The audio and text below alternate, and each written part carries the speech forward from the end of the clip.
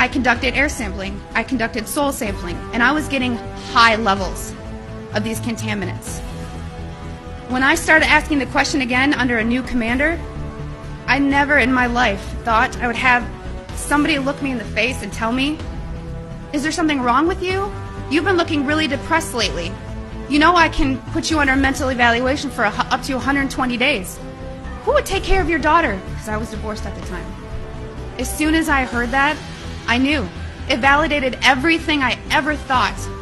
And I thought, I've spent 9 years of my life trying to protect human health, and here we are, violating law after law after law.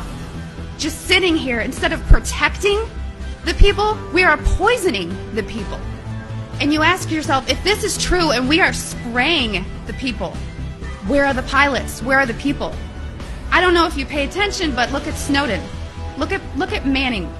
People don't come forward because these supposed Whistleblower Act protections that you have are not enforced, they're not supported, and they really don't exist. Geoengineering is occurring, it's been occurring, it is not new, and your tax dollars are funding this. So it is unethical every day for all the other people that are out there that work in preventive health or even physicians that aren't speaking about this. They need to. The biggest hurdle that we have is disinformation sites. I never say them, but I'm going to today, so that you know if anyone ever gives these to you as a reference to debunk you, it's Metabunk and Contrail Science. Those are two websites that are ran by a government shill named Mick West. He is a computer gaming programmer who tries to tell you about persistent contrails. So somebody who isn't even credentialed in chemistry or physics or ecology, none of that, is trying to tell you that you're crazy. You have to understand that I have met people who used to be purposeful disinformation trolls, as we call them. These people are paid to get you on board to believe a website or an article.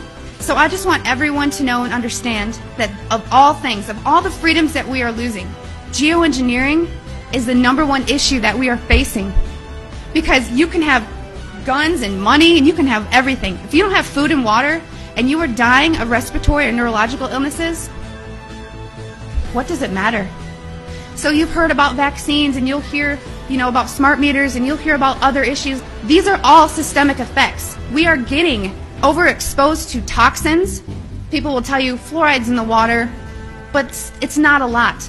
It is a lot because you're getting it everywhere in your food, water that you drink, and you're getting it in your vaccines. Our bodies cannot metabolize these toxins.